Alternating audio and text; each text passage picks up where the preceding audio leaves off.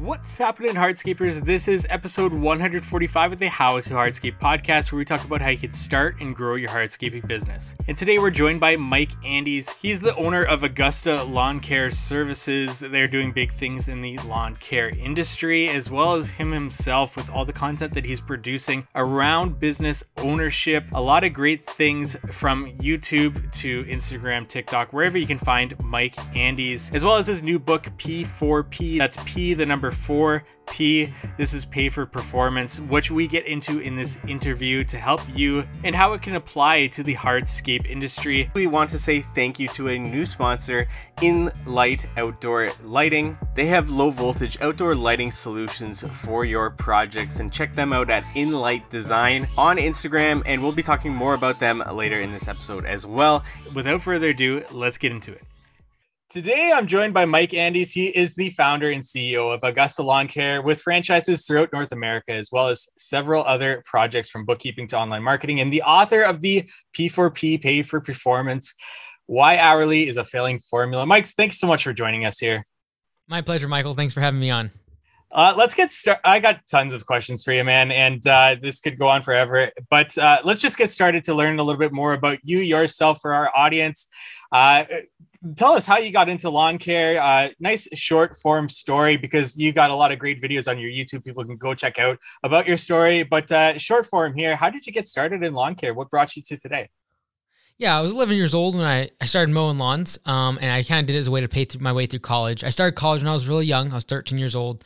Thought I was become a surgeon. So really mowing lawns was a way to just kind of start paying my way through. My parents didn't have a lot of money.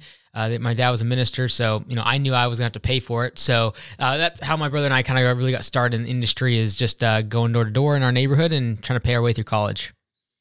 And you started college really young, so then you paid through college with this lawn care. So then you graduate lawn care, and I'm just filling in your own story here, but where does it come to a point where you decide to go all in on lawn care? How old were you, and what brought you to getting that going? Yeah, so I was 18. I had finished my undergrad degree, and I was planning to go to medical school. And I went to Africa for 6 weeks, volunteered there in some orphanages and hospitals, and did some crazy cool procedures and surgeries and all the rest of it. Came back here. I was really just disappointed with the bureaucracy, the insurance side of things, and I really just did not want to be doing the same procedure in surgery for the next 40 years of my career. And so that's when I decided, hey, I was going to take this mowing thing that I was doing and make it big, and that's when we started Augusta Lawn Care. So I was 18 years old when that happened. So then when does this vision for franchising and everything that you got going on with Augusta and starting this Pay for Performance, where does that kick off? Because I know in your book, you stated an employee and you thought losing this employee would really ruin you. So you're thinking about offering him equity to keep him from leaving. And you reflect on that in the book, that would have been a bad call. But where does this vision come from with Augusta and franchising and everything that you're doing there? Yeah, so I had started landscapebusinesscourse.com, and I had done that after getting in a kind of a close call accident when I got caught in a PTO of a dump truck, and I realized just how important systems were to a business. And so I started documenting that on landscapebusinesscourse.com and my videos and on YouTube and things, and that was fun. I enjoyed that, but at the end of the day, I was just a consultant, and I was just someone that gave their opinion. I didn't have any skin in the game when I was trying to help other landscapers, and so I wanted to franchise so that way, hey, when I say something, it's in our best interest for both of us, because I have skin in the game, you're part of the brand, and that I actually have the power to almost dictate what people do in terms of implementing certain systems like Pay for Performance or profit sharing or open book management. These are things we believe in, and I could talk all day long about on videos, but like 1% of people will actually do it, versus when it comes to the franchise, we can actually make changes. And our goal with the franchise is to become very large and be able to have an impact on the industry as a whole by basically making sure our competition matches what we're doing in terms of customer service and all the things that we do, just kind of trying to raise the level of professionalism in this industry of lawn care landscaping. Definitely. And this is going to be a wide-ranging interview, so don't be alarmed when I just ask a question out of nowhere that doesn't seem to make sense. But why the dog? Where does the dog come from? What was the choice about making the dog a part of the brand? And has it achieved what you wanted it to do? Yeah, so the reason it was a dog specifically and a golden retriever specifically is people do remember icons better than they do names, right? So the word Augusta, some people might remember that, but they're going to remember our yellow trucks and the dog a lot faster. And so when people see me around town, like, oh, you own Augusta? Is that like the company that has yellow trucks and a dog? Like that's the immediate brand that comes to their mind. So it's just a matter of when someone sees our trucks, when someone sees our website, what sticks in their head, and do you do anything that's memorable enough for them to remember? So whether that be painting your truck pink or whatever it is, how do I actually just not only be seen by customers, but remembered, and doing something that's memorable, like painting your truck yellow or having a dog, is really important to branding. And we tried it with one truck at the very, very beginning years ago. And what I found is all of a sudden I'd go to estimates and people were like, oh yeah, I see your trucks everywhere, the yellow ones. And I'd be like, we only have one yellow truck out of 10. And yet that was what people were remembering. So when we have all of them painted yellow, again, it's not that they don't see the trucks, it's the fact that they don't remember them if they're just white and they don't have decals or whatever it might be. And so having that brand image of the dog and the yellow trucks is kind of what is a part of our brand and has really just what is remembered by a client or a potential client. Definitely. Getting into P4P, is this going to work for project-based businesses like a hardscape business, or is it? When it comes to a project-based business that's definitely taking more than a week or two to complete a project, is it a matter of breaking that project down by goals to achieve within a pay period so that you can implement a nice and easy P4P, or is it a matter of once that project's done, did we hit a certain gross profit margin that we can say we accomplished and then we can give P4P? Can you just expand on this a little bit for me? Yeah, so first of all, pay for performance is, or what we call P4P, is basically the employee gets a percentage of the labor revenue that they earn for the business, right? And a lot of times in hardscaping, people are like, well, I can't do that because I have big projects that are hundreds of hours long. I take weeks on end. And it's absolutely possible. We have a lot of landscapers that do it and use P4P. The bottom line is, I don't ever want to tie P4P or pay any sort of pay compensation to the percentage of profit on that job, because then I'm compensating someone based on something they don't have control over. They don't have control over the pricing of the materials. They don't have control over whether or not we need to have deliveries or not, or whether or not something was damaged and there was more cost to the job. They are only going to care about, and the only thing they can really dictate is the labor on the job. They cannot dictate material markup, or if I charge for the estimate, or if I charge dumping fees. They simply are going to be affecting the labor. So I don't want to tie it to like the percentage of on a job site, because that's also can be, do we include insurance and we include overhead and fuel? Like that starts becoming a very gray area. I want to be very black and white. And that is, look, there's $5,000 worth of labor on this job site. You're going to get 1/3 of that at the end of the job. It doesn't matter if it takes you 50 hours, 100 hours, or 10 hours. Like you're getting that same amount of money regardless. And it's up to you to figure out how to be most efficient getting that project done. And so you definitely can work with big jobs. You also run into having the problem with, different levels of skill. And so what we have is what we call a project manager that is going to get a $1 per budgeted hour bonus on a project. So if there's 200 budget hours on a big project, you got 4 or 5 guys working on it. You're going to delineate 1 or 2 of those guys as project managers. They're typically be the ones with the most skill, the ones operating the equipment, the ones doing the walkthrough with the customer, the one that kind of figures out where the materials are going and where the equipment's being dropped off.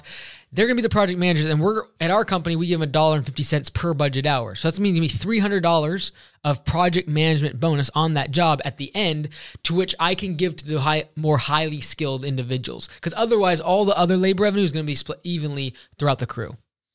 Got it. So with this paid for performance, I love it. And I've been trying to think about how to implement this into my business, or some sort of compensation for employees, because I feel like this, younger generations are really thinking about being entrepreneurial. This is a thing that's really taken over younger generations, including myself as well. Do you find that if potential employees are applying to Augusta, do you find that if they know that you have this system in place, that you're getting self-driven employees, you're almost pre-qualifying employees to apply to Augusta because they're self-driven, because they see that entrepreneurial spirit, that they're going to get paid more if they work harder? Is it sort of self-fulfilling in that you're getting those employees applying to you? Yeah, and it's somewhat of a filter, right? Like, because if they know that they just sit in the truck all day and are on their phone, and they know they just bum around going from gas station to gas station and sapping the clock with 40 smoke breaks, they're not going to apply, right? Or they're going to hear about P4P and bail. Right. So bad hires get smoked out very quickly. Also due to the fact that now when they're working with another crew member, that crew's member's pay is somewhat dependent on that their coworker working well. So they're going to let you know very quickly if that person's slacking off or being lazy or whatever it might be. So it's definitely kind of like a filtering mechanism in my mind. And the only people that want P4P is the high performers because they can make significantly more money. Whereas the person who is going to be lazy, they don't want to work there and no one else wants to work with them. So they get smoked out pretty quickly usually. And then, so if you do run into that situation where an employee complains about another employee on their crew, assuming it's like a 2-person crew, how do you deal with something like that? We take it pretty seriously because we don't do a whole lot of quality control from management because that's cost overhead.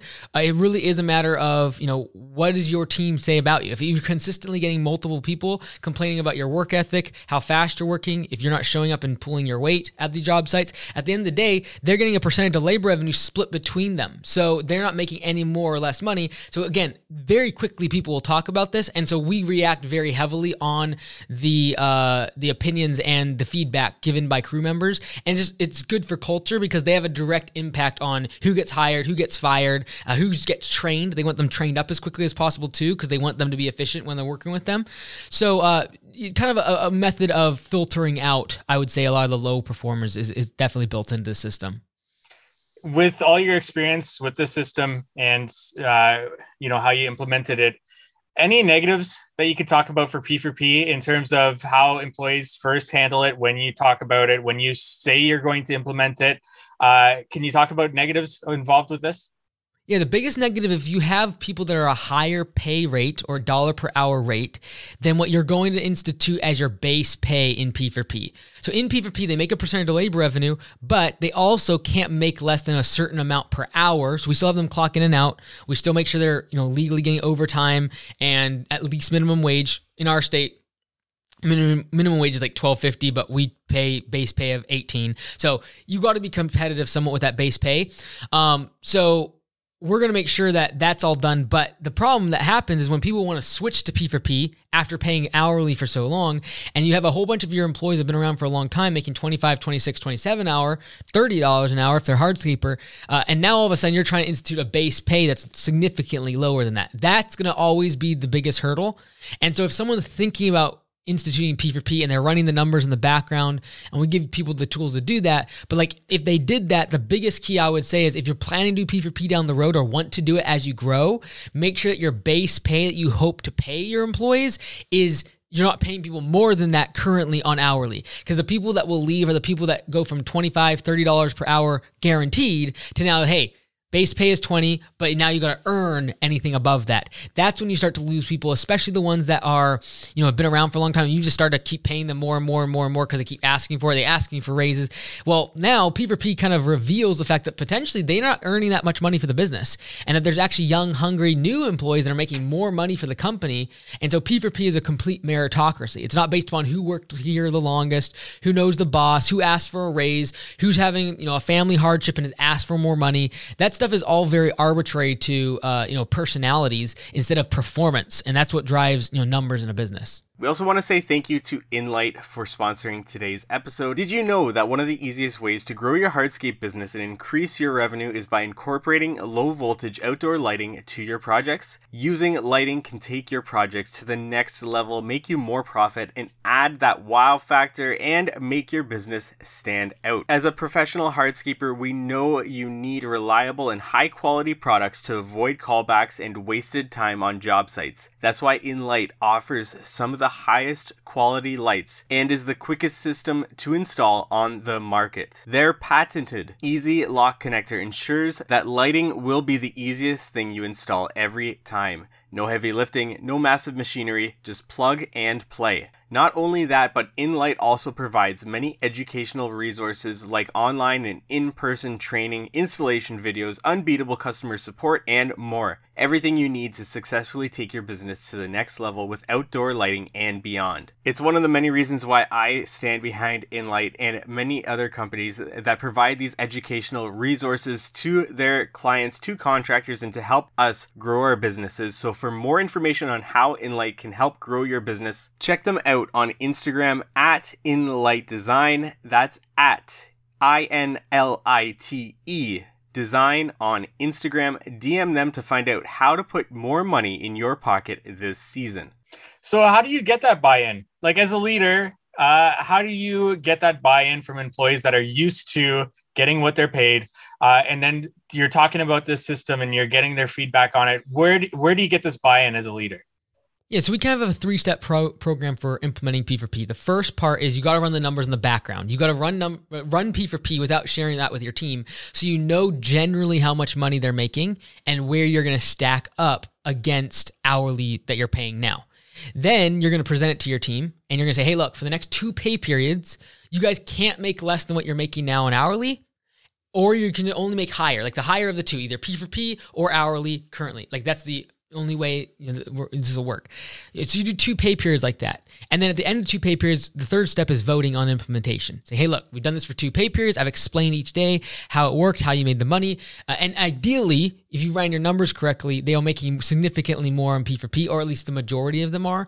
And then you're able to convert over to P4P. And then like when we did that, we did lose a couple people, and they were our highest paid per hour, but when they switched to P4P, they weren't making as much, and so they left. But we didn't have to hire any more people because everyone else efficiency went up 20-30% and was able to get all that work done without them being there. So again, people are like, well, how do you pay more? How do you make more in profit? And with the business, like everyone's making more money. Well, yeah, because that's coming at a waste, right? Wasted time, wasted labor. Sitting at gas stations doesn't make anybody money. The employee, the customer, the business, no one wins in that scenario when people are lazy or people are on their phone all day long doing TikTok. So at the end of the day, it's just a matter of taking that waste and then converting that into dollars and cents that goes into the employees' pockets and the business's profits. In terms of new hires coming into your business, have you had a tough time explaining this system to them, or does it make sense for them as a younger generation coming in and it's just like it really motivates them to be as efficient and good as possible? Yeah, we try to keep it simple on the onboarding process in terms of explanation, because really it doesn't usually click for them until 2 to 3 pay periods in, or when they get above base pay. Even one time. Like it just takes one time where they're, the first week or two, if they're training or whatever, they might hit base pay. But if they, third, fourth week, they start to get more efficient, and all of a sudden they made $24 an hour on their last paycheck instead of $18 an hour base. Well, that's $6 per hour, and times 80, that's $480 of performance dollars on their 2-week pay period. Like that's a significant amount of money for most entry-level employees. And so it's usually from that moment that they really dig into like figuring out the numbers, calculating the numbers in their head, looking at their day and like, okay, I know I'm going to make X amount of dollars based upon this, and really start to run the math in their mind. So on the upfront, like in the interview process, the onboarding process, we keep it simple. We say, hey, look, P4P is basically you get a percentage of all the labor revenue that you earn for the business every single day, and you're going to see budgeted hours on every single job. Your goal is to try to beat those. If you do, you'll make good money. That's basically all we tell them at the beginning. And then we go through the other parts of the system, like if they have callbacks, if they have damage cases, things like that. But usually it doesn't start clicking until there's actually performance dollars, i.e. money above base pay that's on the table. That's when they really start to dig in and figure things out. One thing I kind of can visualize with this is an employee that's been with you for a while, they would most likely be the ones training somebody new. Do you get any resentment from those employees that may have to train, multiple times in a season, because that'll take away from their performance dollars, having to go through that learning curve of that new employee? Absolutely, right? So like there's just so many things like this that why people are like, well, I can't implement P4P because of X, right? And everyone always has an excuse. I had excuses for years before P4P came along, right? So like I always thought something like this too. So each one of those is delineated inside the system, and there's a clarification for each one. So for example, you mentioned training. For us, what we do is we do a $4 per hour bonus to someone's P4P if they're training a new hire. right? So what this does is that $4 per hour is on top of their P for P, which means as a trainer, I still want to be efficient with my time and the trainees' time, and I want them to get up to profitability as soon as possible, right? So I'm not going to spend, an entire day on one lawn figuring out everything or training them an entire day on how to lay pavers. I'm going to train them on like one thing. If I'm mowing, I'm going to train them like the weed whacker and the blower the first couple days. That's it. Because I want them to become profitable as soon as possible. Then if I'm doing pavers, I'm not going to teach them how to do cutting the blocks in the first day. I'm going to teach them how to do prep of the base, right? So like that is what is really built into P for P with the trainer. They get $1 per hour bonus on top of their P for P dollars. But again, they've got to still be efficient to make that actually show up in their paycheck. Definitely. You had a video recently talking about new hires coming into your company, and 3 years down the road, you don't want to see them there. Otherwise, you say you failed them. You talk about your book, Employee Skills Beyond Just Cutting Lawns, and you want them to deal with customer complaints, get that public relations not just working on lawn care skills. It's really important to you. Employees coming into Augusta, do you provide them with a roadmap of their success, or do you kind of wait and see how they're performing, see their strengths with dealing with clients and these skills that they're coming, and then kind of sit down with them and then talk about their goals and try to create a roadmap specifically for that employee? What does that kind of look like? Is it a general roadmap for everybody coming into the company? This is where you could be a few years down the road, or is it specific to the employee once you've identified their skills and everything? Yeah, it's very individualized. Like we don't necessarily have that program or course or something that they have to. We do have what we call the 3F program. If they want to become a franchisee at Augusta Lawn Care, after 2 years of working, they're able to join without a franchise fee, right? Like that's one track. The other two tracks are the first track is become a franchisee through the 3F program. You work here 2 years, and if you want to start your own business, and we've had several of our local employees do that. Second method is get these skills that are required to become a manager. Either a general manager at a location or working at Command Center or at the franchise. And then the third option is go get another job. Go do something else. Go start your own business. Go get out of Augusta. But you don't want someone, in my mind, working frontline labor positions for 5, 10, 15 years. It's not good for them. And the reason I say that I would be disappointed myself if I did that and I'd be letting them down is the fact that I did not give them the skills necessary to go get the next spot of their career. And that might mean leaving my company. But again, I'd rather have that in a cultural benefit to everyone else that stays when they say, oh man, like so-and-so, like we lose our best people every year, which is really difficult for our first location, right? Every single year, our best employees leave. They either go start their own business, they go start their own franchise, the Augusta Lawn Care, they go get a better job. And that's super hard from a labor standpoint, but if you simplify your systems and simplify your services, you're okay. If you standardize what type of blocks you use, etc., you can make it easier for that to happen inside your culture. But more importantly, when people see that, when they see that you actually do help people get to the next stage of their career, the cultural is like, it changes, right? They actually see that you do care. Like this morning, for example, I go to the local shop, the first location, twice a week. I have meetings for 20 minutes or so both days, right? So I'm there less than an hour a week.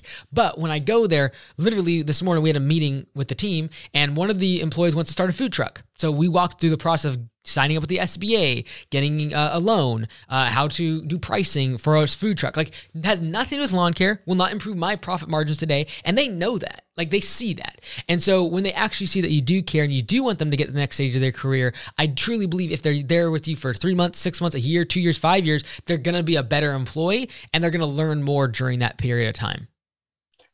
Yeah, I totally agree with that. With employees coming into your business, where do you find the best leads coming from for getting, filling positions season in and season out and having that turnover? Where are those employee applications coming from that tend to be the best employees if you have that sort of statistic? Yeah, so like each market is a little bit different. Right now, we kind of see Indeed as the hot hands for hiring, but that changes literally every few months. Craigslist and Facebook used to be a killer for us. Facebook's still pretty good, honestly, just running an ad on there because you can target based on age and things like that. So, it's definitely it's a moving target, right? Like right now, Indeed is pretty good for us. I think that the most people would say the first thing you should do is turn to your employees and offer them money to bring on a hire, right? So we offer $500 if someone brings on an employee, $250 of that when they sign and $250 of that after 30 days. So like like obviously that should be where you go first, because I'd rather give my employees $500 than Google or Indeed or whatever, or ZipRecruiter. So they're definitely, I feel like that's a kind of a circus of constantly changing names of what's the best place to find employees. But I'd say definitely, have an incentive program to get existing employees to bring in new employees. That would be the first step. You've had some interesting videos on your YouTube channel. One that comes to mind would be the an encounter with the customer that they complained about an employee. You went there and you actually did the grass cutting yourself, and then you confronted the customer and talked about it, and you didn't actually tell them that you were the owner because you didn't want to have to deal with that. Just curious, have you ever had a customer know that you have a YouTube channel, and or have you ever had a customer like the one that you confronted there complain about those types of videos or anything like that? Yeah, well, the thing to keep in mind is like we mowed that lawn for content. So like I only mowed lawns twice last year, and they're all just for video content, right? So, and I haven't really mowed any lawns or even been out locally in the business for several years, just because we have the franchise, right? So people don't really know. I haven't had a lot of that interaction with customers. I have it in the community, but not like really much with customers. But in terms of that specific video, the big point, that I was being made there, that was not faked or staged or anything like that. It was actually real. But the reason it was important for me not to say that I was the owner is because then that would be used against the employee. And so for me to say, yeah, I'm the owner, I'm going to take care of everything. Like that's the first instinct of every owner when there's a problem. It's like, I'm going to go take care of it. Well, you just disarmed your employees, right? Now they can't take responsibility. Everything is going to be coming from the customers as if like, well, I talked to the owner and he said this, and it's going to be used against the employee, right? And so I'm not going to use my positional authority to be like, hey, I'm the big shot, I'm going to take care of you now. I'm the boss. Like, no, I'm going to stand behind the employees. I didn't even know who it was at the time during that video. But the bottom line is, throwing your employees under the bus is just never a good idea. And saying, hey, we want responsible employees that take ownership of their job, but then when something goes wrong, you jump in and start handling it. That's a big problem in my mind from a leadership perspective. If not lawn care, what kind of business would you have started? Ooh, that's tough. I'd say when I did, it would probably have been something in the home services. And I think everyone should start there because it's such a great way to get into the business in general, learning about hiring, marketing. There's just so many different elements that you learn in a home service business without a whole lot of risk. But that being said, like I was involved in tech. I used to code. Back when I was in college, I did several courses in coding and computer science. So I don't know. I really enjoy that side of things. And I also love health, right? So I don't know. I have no idea. Like I truly believe the business principles are somewhat universal. So whether I did an app or like we doing software as p4psoftware.com, or if I did a different home service or I did health, like a lot of those business principles are the same, but I think most people should start with a home service. It's just such a great way to start making profit relatively quickly, low barrier to entry, and just so many things that we can learn from in terms of leadership skills and marketing and things like that. What's a belief that you had about business that's changed over the years? That's a good question. I would say a belief that has changed. I would say it has, it's business in general. I'd say from a marketing perspective, the fact that as a small business, you can still do branding. Everyone always says, hey, it's direct response marketing. And like, I do believe that you spend most of your marketing dollars and your budget on direct response, which can be door hangers, flyers, postcards, Facebook ads, Google ads, etc. Direct response, they click, they call, you're having a call to action, direct response, right? Whereas I really have learned that for a small business, they can, if you focus on one area, one neighborhood, one small part of your town, you can begin to get branding simply because people are always seeing you in that area. So you might have 2 or 3 trucks, for example, just getting started. But if you focus all of your marketing, all of your jobs are in just a few neighborhoods, people in that neighborhood are going to think that you exist all over the place and they're going to see you all of the time. So that localized way of getting that much brand penetration and that much brand awareness only happens if you focus on a geographically small area. And so I think the biggest problem for most small businesses and home service businesses especially is we like, oh, well, we need this big area. We need to like serve all these people across our whole city, our whole county, across our whole state. It's like, that's the least profitable way to grow. The least profitable way to grow is adding more services and adding geographical expansion. Whereas if I just locked in on one spot, and did not add more services and just focus, I'd eventually get more and more brand awareness because all of my marketing dollars, all of the attention that I'm focusing on marketing is going to one small area. And I think that is overlooked dramatically. I would have overlooked that years ago. And that is like, well, if I'm going to market, I might as well spend a big net, right? Well, I don't want to boil the ocean. I want to take my puddle and just get my fish every single time. And that's going to happen in the form of small markets, small, number of neighborhoods or houses that you're really targeting. And then you get brand awareness. People think of Augusta instead of, oh yeah, I want a lawn care guy. I'm going to go Google it. No, it's like lawn care, Augusta. Right? That connection is made only after multiple touches to a customer. And so most of us don't have millions of dollars to try to market to hundreds of thousands of people and get that kind of affiliation with our brand. But what you can do is zero on maybe 1,000 or 2,000 homes and really focus your marketing efforts there. And then they're going to see you all the time because you're servicing in their area. And that kind of creates that brand affiliation that then leads to a very low customer acquisition cost because I don't need to do direct response for every single customer that comes in the door. Definitely. Mike, I've got millions of questions for you, but this is a good start. Thank you so much for your time. Where can I just go to find out more about you, everything that you got going on over there? Yeah, just YouTube. You can search Mike Andes. MikeAndes.com is there too. There's a bunch of resources, but yeah, anything we can do to help, just feel free always to reach out.